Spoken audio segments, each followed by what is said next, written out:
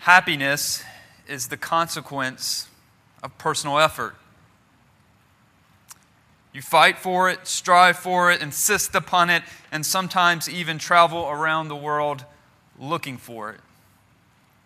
You must make a mighty effort to keep swimming upward into that happiness forever, to stay afloat on top of it. Elizabeth Gilbert, from her best-selling book, Eat, Pray, and Love. The most important thing is to enjoy your life, to be happy. It's all that matters. Audrey Hepburn, college students, you can ask the older generation who that is. The purpose of our lives is to be happy. The Dalai Lama.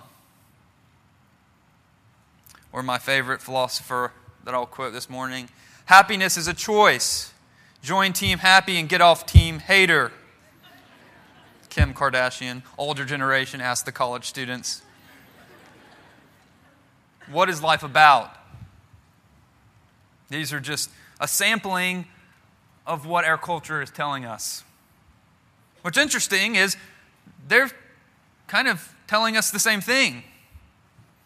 The goal of life is personal happiness now on your terms. As long as you're happy, how often have we heard that advice? What should I do? As long as you're happy. How often have we given that advice? But I think what has happened is the secular world is telling us something, if you're a believer here today. It's telling us something about life, that the goal of life is to just be happy now. And what we have done in the church is we've taken that and we've taken our cues from the world and we've kind of imported that into Christianity. So, yes, of course, if you're a believer here, you believe in God, but you have, and perhaps you have, and I think by and large American Christianity has subtly tweaked God. God now, yes, He exists, but He exists for my personal happiness now. But if the old confessions are right, the old confessions which taught sometimes in really short, handy ways how to summarize what the Bible taught, and if the chief end of man is to glorify God and enjoy Him forever, which means to glorify God and enjoy Him on His terms, then that seems to butt heads with how we've modified Christianity at times. Perhaps God has become, yes, a means, but He has become the means to some other end other than Himself for you. So God is the means to comfort. God is the means to the American dream. God is the means to my best life now. And you better give it to me. I think one of the symptoms of this repackaged version of Christianity is it doesn't handle suffering very well. After all, if we think God exists for my sake, if God exists and thinks I'm awesome and He wants me to be happy, healthy, and rich, successful, with little to no pain, well then, what do we do when life doesn't really work out that way? Which, of course, it doesn't. We get sick. We get in car accidents. We have heart attacks. And we die. And that's for the lucky ones. See, because for some of us, we all know death's coming, but for some of us, our kids die before we do. For some of us, we find out 4 months in that our kids have fluid on their brain, as one of my good friends found out this week. Sometimes our kids die. Sometimes our spouses die. And the question is, how does your worldview handle that? That's the world. That's the one that we all have to live in. No matter if you're here and you're religious or you're irreligious, it really doesn't matter. We're all living in this world. We all have to still deal with the same reality. But let's back up just for a second and explore some of the trappings of a secular worldview. Because I think, as I've mentioned before, what's actually going on is we Christians are subtly adopting certain things from the world and we're calling it Christianity. So let's back up and see this secular worldview and how it deals with suffering. A purely secular worldview says there is no God, so there is nothing higher than self. Therefore, hence, you live for self.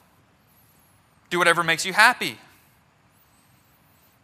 And so in light of that, it has three responses. The secular worldview has at least three. I'm sure more responses, though, are out there, but three quick ones we're going to mention this morning.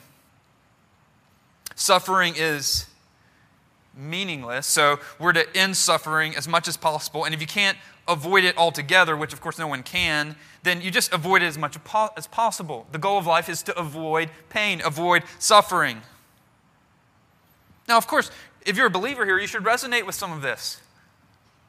I mean, no, if you are trying to find suffering, if you are trying to get into a situation where there's more pain, something's sick and the matter with you. Stop doing that. Yes, we should try to alleviate suffering in the world. If we love our neighbor, we will do that as Christians. But, as even most seculars will admit, it's inevitable that we will deal with the world, and we can't simply avoid it at all costs. So number two, the secular worldview will say, therefore, learn to cope. You just got to learn to cope. You got to suck it up. This is the only world you have. So learn coping strategies. Go live for yourself. Find the good life. And if you can't find the good life, if that's not working, then drink to cope, work to cope, medicate yourself to cope. Just stay busy to cope. But this world is all you have, so just deal with it. But what I find is when I talk to people with this worldview, it doesn't actually work. See, because when their child dies or when they get sick or their spouse gets sick or there's a tragedy and they're faced with suffering and there's nowhere to run, there's no way they can avoid it, they have nowhere to turn. And coming in with their worldview and say, suck it up, isn't helpful. It just doesn't cut it. This worldview offers you nothing. Yes, it encourages you to go live for yourself, but then when suffering comes, it leaves you there beside the graveside with no hope. Number three, I think the most consistent response from a secular worldview is simply to marvel at suffering. In 1883, there was a natural disaster that killed 200,000 people, and the atheist philosopher Friedrich Nietzsche wrote to a friend and said, 200,000 wiped out at a stroke. How magnificent.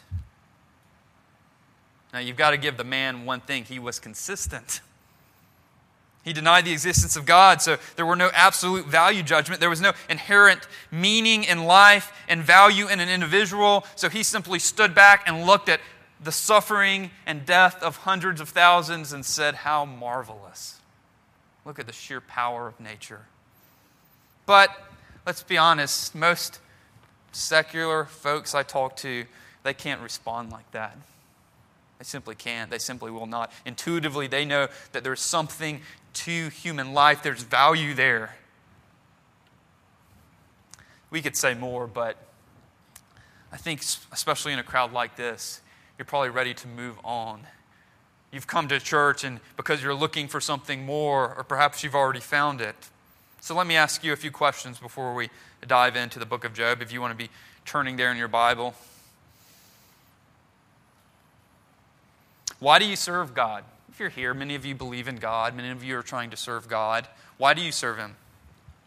What if God allowed everything to be taken from you? Everything you in this world that you loved, your family, your money, your health.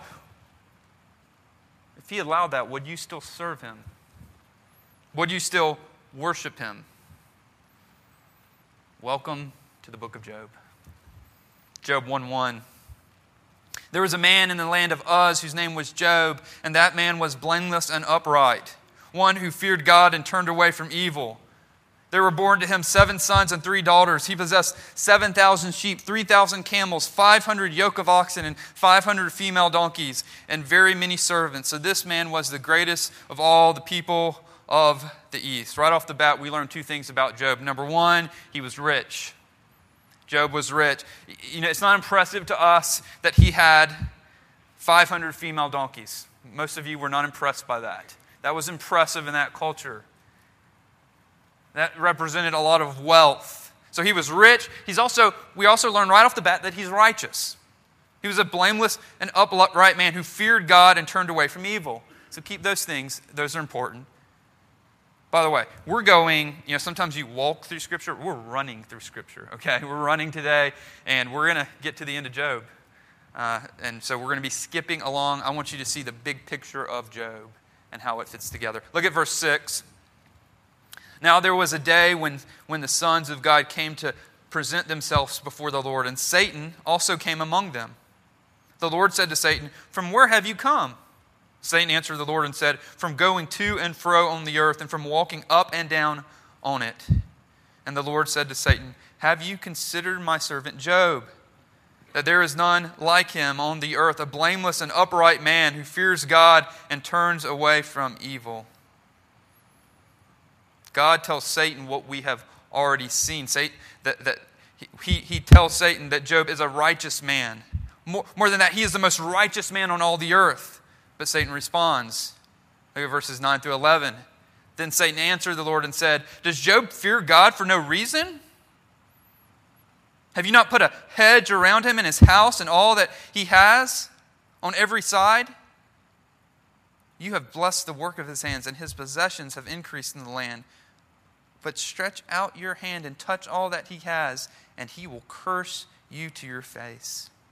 In other words, Satan says to God, Job doesn't really love you, God. He loves your stuff. Job loves your stuff. He loves the stuff you give him. He loves the hedge of protection. You've given him a good life. You take away that stuff, he won't love you. Job serves you because he loves the gifts, but he doesn't love the giver. Verse 12, and the Lord said to Satan, "Behold, all that he has is in your hand. Only against him do not stretch out your hand." So Satan went out from the presence of the Lord. What you see in the verses that follow is you see Satan use natural disasters. You see him use war parties to wipe out Job's wealth, to kill his servants, to kill his children. Disaster. Tragedy. And then, verse 20, we see Job's response. Then Job arose and tore his robe and shaved his head and fell on the ground and worshipped. And he said, "Naked I came from my mother's womb, and naked shall I return. The Lord gave, and the Lord has taken away. Blessed be the name of the Lord." In all this, Job did not sin or charge God with wrong. Now, what you don't see here is you don't see Job saying, "Be calm, carry on." He doesn't say, "I haven't really loved this stuff. I didn't really love my kids. I didn't really love my wealth. I didn't love that stuff, so it doesn't really matter." In some Eastern religions, the way they deal with suffering is they say, don't get attached to this world. Don't get attached to people. You got to kind of separate yourself from them. And because there's a good chance that things will be taken away. And so to avoid the pain and the loss and the grief, just don't get too attached. Of course, this isn't the biblical answer. This isn't the Christian answer. The Bible teaches that God created us to love. Yes, love Him first, above all things, but to love others. To be thankful for His gifts. Yeah, so it's right for us to love stuff as long as we love it in the right order under God. It's right for us to love people. God has commanded us to do that. And that means it is right for us to mourn people, to mourn the loss of things. That is right and that is good. There's something wrong if you don't, because it means you're not loving them.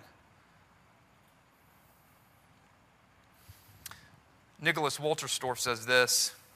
His son died in a mountain climbing accident in his 20s. He says this: "The Stoics of antiquity said, 'Be calm, disengage yourself, neither laugh nor weep.' Jesus says, 'Be open to the wounds of the world. Mourn humanity's mourning. Weep over humanity's mourning. Be wounded by humanity's wounds. Be in agony over humanity's agony. But do so in good cheer, that a day of peace is coming. And Job here weeps and he mourns, but he also worships. Now, we as readers know, we get the behind the scenes of Job. Job doesn't know what happened with Satan and God. We are privy to this discussion. And from this and from what we see here, we learn several truths about God and about suffering and evil in the world. I'm going to give you 3 just very quickly. Number 1, God is ultimately in control. Job is able to correctly, according to verse 22, say that the Lord gives and the Lord takes away. Now, one time I cited this in a prayer. I was praying. It wasn't planned. It just kind of came to me. And a gentleman in my church met me on the way out and said, "How dare you?" Very mad. And I had no idea what he was talking about. I had preached a sermon afterward. I didn't know. And so I was like, I'm sorry, what did I do? And how could you pray that prayer? And I said, "Sir, I was quoting from Job." And he said, "Well, Job was wrong. Job was wrong. The man Job, he wasn't right." And I said, "Let's look at this. Let's open it up. Verse 22. The narrator adds in to make sure we don't miss it. In all this, Job did not sin or charge God with wrong. God's ultimately in control. God is not the author or doer of evil. What we see here is Satan is the one who carries these evil things out. So it's not this. God is the one who is doing evil things. He doesn't create evil. He never created evil. He is only good. God is ultimately in control. God is not the author or doer of evil. But, number 3, God does allow evil to exist in the world. Satan can only do what he is allowed to do by God. He has to come here and ask God's permission to do these things to Job. He carries them out, but God, and certainly any picture of God, you have to say, God could stop things if he wanted to. He could stop the natural disaster. He could stop the murder if he wanted to. And if you don't say that, then you no longer have God. But what we see here is through all this suffering, Job still worships God. But then what happens is the story shifts back to behind the scenes where Satan comes back and says, Job still has his health. And so God says, okay, touch his health. And so God allows Satan to attack Job's health. And we see him in this scene in chapter 2, and he's there, and his body is just torn up. It's just messed up. And then in verse 8, we see this, chapter 2, verse 8. He took a piece of broken pottery with which to scrape himself while he sat in the ashes. Then his wife said to him, "Do you still hold fast your integrity? Curse God and die." When my brother, and many of you know, I mentioned it this morning, my brother's going through waiting to get his liver, and he was in bad shape, and we were talking about Job 2.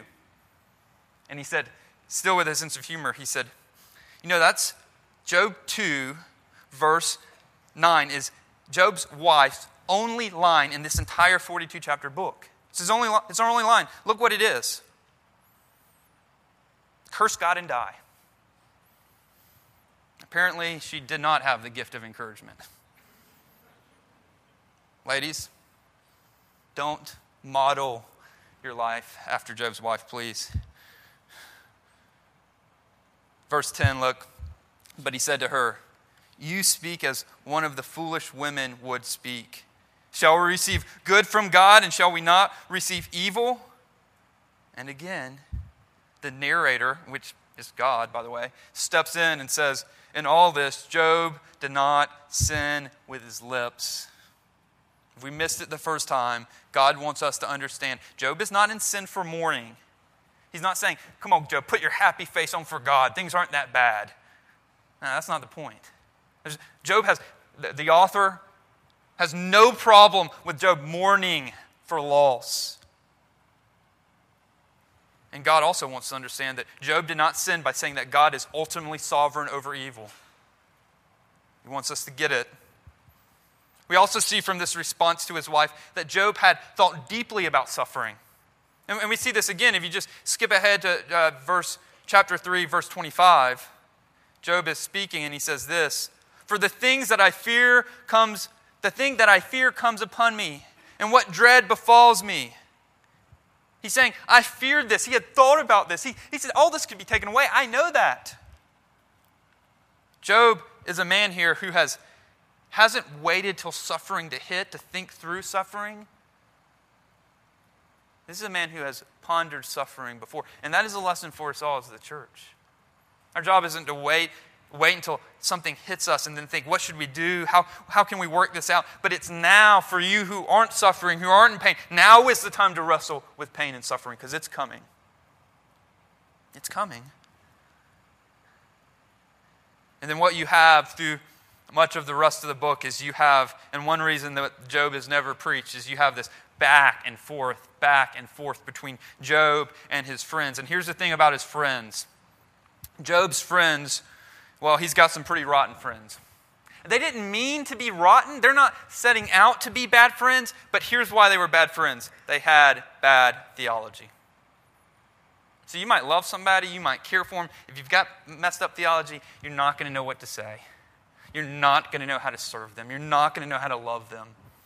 Yeah, it really does affect things. So this is Job's friends, their theology, their basic theology wrapped up in a few sentences. They held to what's called the strict retribution principle. Now, I used to think this way when I was little. When we were living down in Lake Park, and we had this brick kind of fireplace thing. And I would play Nerf soccer, sometimes by myself, sometimes with my brother. If I was by myself, of course, I had to imagine. But, and I can remember this. This is stuck out through all these years, but I can remember there was a time where I was swinging to hit the Nerf soccer ball, and I missed, and I hit the brick fireplace, and I broke my toe. And I was out soccer for a few weeks, just silly. And I can remember thinking, okay, God, what did I do? Like I was trying to line it up. Maybe I shouldn't have told that. I was trying to line it up one-on-one correspondence. In other words, I broke my toe. I must have done something to cause that. And that's the theology, and it's bad theology that Job's friends had. They said, listen, Job, we know you don't think so, and we know you appear righteous. We know you appear that way, but you must have some hidden sin, man. Come on, just cough it up. Just let us know. Just repent, and it'll be better. But Job, throughout the book, he wants to maintain his integrity. He said, guys, well, let's see what Job says. Look at chapter 23. This is one of those back and forth moments. And I'm going to be flying on time here. Chapter 23, then Job answered and said, so he's responding to his friends who had this theology.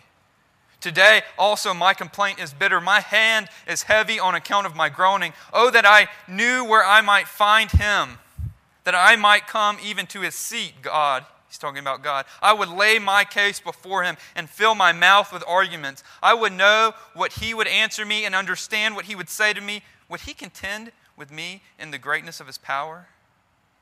No, he would pay attention to me. There an upright man could argue with him, and I would be acquitted forever by my judge. Job knows that he hasn't done anything worse than his friends. He's not saying he's perfect. That's not the point. He's saying, relatively speaking, compared to his friends, he was a good man. In fact, we know from the beginning that he was a righteous man. And so now Job is saying he would lay out his case before God. Now is where it gets there's some tension here with what Job's doing. He's saying he would lay out his case before God, and he would argue it out with God, and God would vindicate him. And then what happens through the book of Job is it's this back and forth, and we get to the end, and surprisingly, God shows up. But he doesn't respond in the way Job was expecting him to respond. Skip ahead to chapter 38.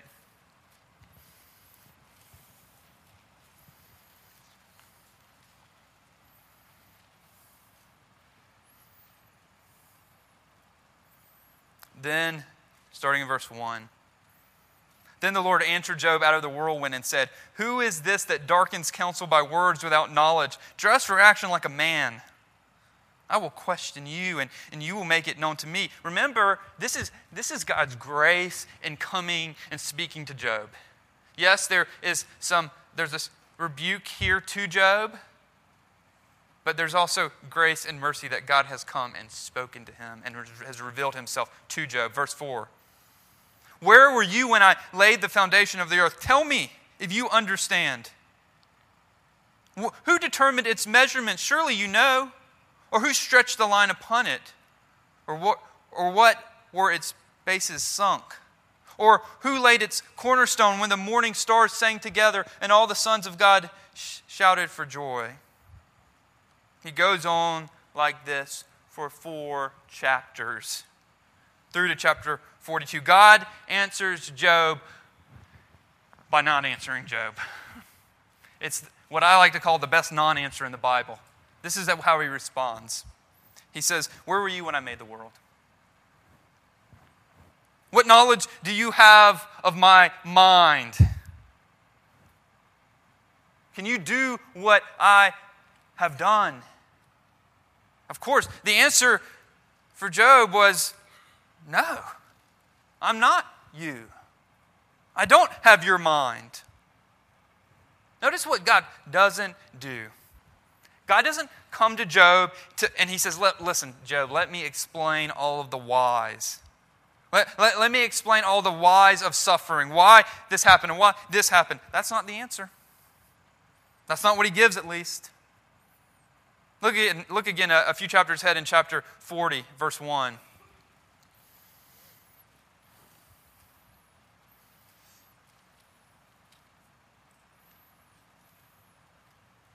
And the Lord said to Job, shall a fault finder contend with the Almighty? He who argues with God, let him answer it.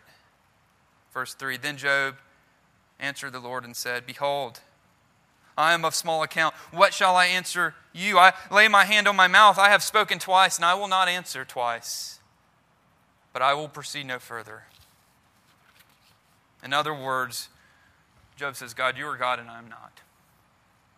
See, what we as humans want is, at least what we think we want, is we want what we talked about in the Sunday school hour if you're here. We want that God's eye view. We want to be able to say all the reasons why all of this happened. We want to know it all. But here's the thing. Believing in God, believing in the God of the Bible, means believing in a God who is infinitely wiser and whose ways are beyond our understanding. So if you reject God simply because you can't understand why this happened or that happened, you are actually rejecting a make-believe God, because the real God says there will be many times where you're like Job and you're sitting there saying, I don't have a clue. I don't know. Look at what Job comes back after God has revealed himself. So he has this moment, this experience with God, and then Job comes back in chapter 42. And we're closing in here on the end. He comes back and we see Job answers God. Chapter 42, starting in verse 1. Then Job answered the Lord and said, I know you can do all things, and that no purpose of yours can be thwarted. Who is this that hides counsel without knowledge? Now that's actually a quote. Verse 3 is actually repeating the question the Lord has asked him in chapter 38. So Job is saying what God said, and now Job's going to respond to this. He says, therefore I have uttered what I did not understand, things too wonderful for me, which I did not know. Hear and I will speak, I will question you, and you make it known to me. Again, he's quoting this, and then Job responds. And he responds, look at 5 and 6 very carefully. We see Job responds as a changed man. He said, I have heard of you by the hearing of the ear, but now my eyes see you. Therefore I despise myself and repent in dust and ashes. So here's a man who hasn't gotten all the answers. He had certain things he wanted explained to him and he didn't get them. But he has understood that God's reasons are often above his ability to understand. But we also see a man here who has grown in his relationship to God. C.S. Lewis famously wrote, God whispers to us in our pleasures, speaks in our conscience, but shouts in our pain. I've seen this over and over and over within the church. Someone goes through suffering. Yes, that can drive people away, but it can also drive people so much closer to God. Job has had everything taken away, but he bows the knee to God. He hasn't understood all the whys, but God has used the suffering to change Job. So he comes out of this, and we see this here. He comes out of this thinking less of self and more of God. So I ask you the question I opened with, why do you serve God? Why are you here this morning? Obligation to play the game? Do you serve Him? Do you do the stuff you do so that you get stuff? So that He keeps up His end of the bargain and keeps you safe and comfortable? He blesses you materially? Or do you simply serve God because He is God? And He's not only God, but you find your delight in pleasing and serving Him. The way we can tell how we respond to that is oftentimes how we deal with suffering.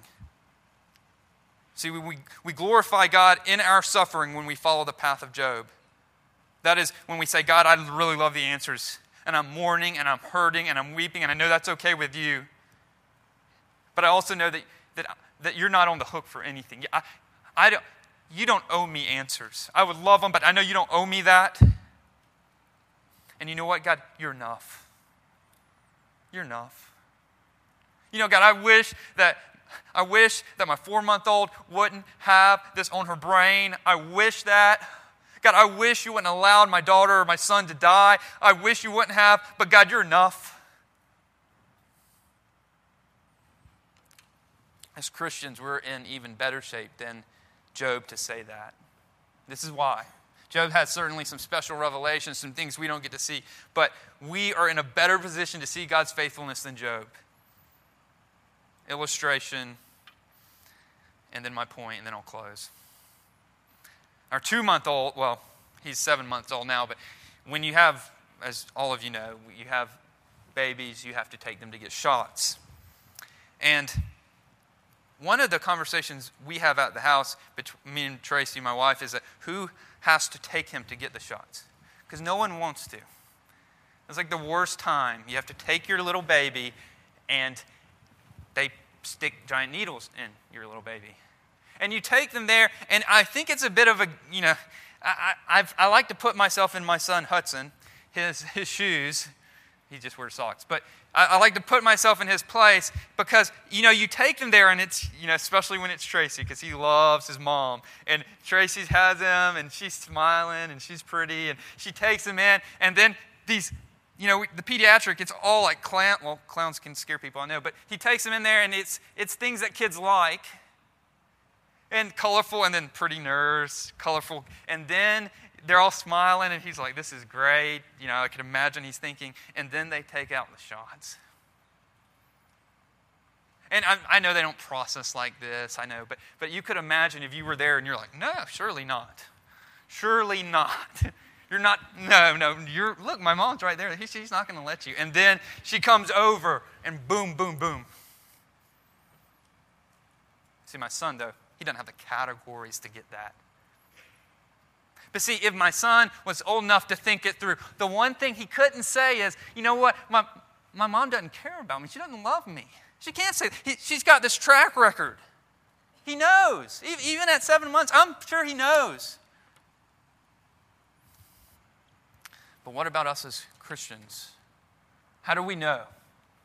How do we know that this God can be trusted? We know by picking up our head, or perhaps putting it down in the pages of Scripture, and then looking to the cross. See, no matter the trial, no matter the pain, no matter the suffering, no matter the evil, when we look to the cross, what we see is a God who has entered into this world. He has entered into this world to pay for our sins and to suffer with us. He has entered in this world with a promise that one day He will make this world right. So we don't understand it all. And you know what? That's okay. Neither does my son. But what my kids need, what your kids need, is they know that they can trust their parents. What we need, what you need, is to be able to know that you can trust this God. And when you look to the cross, and you see God in flesh who has entered into this world. This is distinct from any other religion. If you're here saying they're all basically the same, this is really the only one that says this: God entered into the world, died on the cross for our sins, rose on the third day. When you see that, you say, God, I don't get it, but I can trust you. The book closes with Job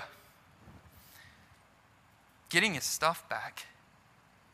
Not the stuff he had, but new stuff. And he gets new kids, not the kids, they weren't resurrected, but he gets kids, he has a family again, and there's this positive note, and critics of the Bible say, that's just a horrible way to end. They liked it all the way till the end, and then Job gets his stuff back, and they're saying, what's going on? And there's many things I don't have time to say, I'd like to say, but here's the point at the end.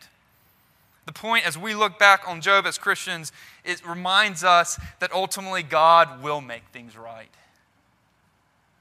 There's coming a day. There's coming a better day. So we mourn and we weep, but we don't do it without hope. Let's pray.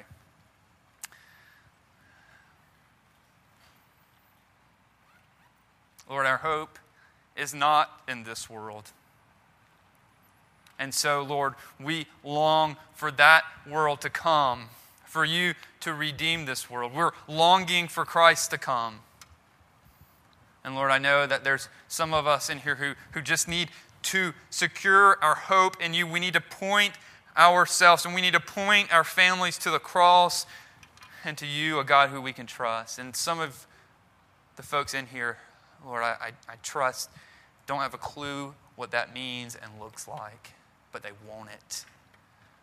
They want it. Lord, I pray this morning for them that they would get it, that they would find you. I pray that they might do so even this morning. We pray this in Christ's name. Amen.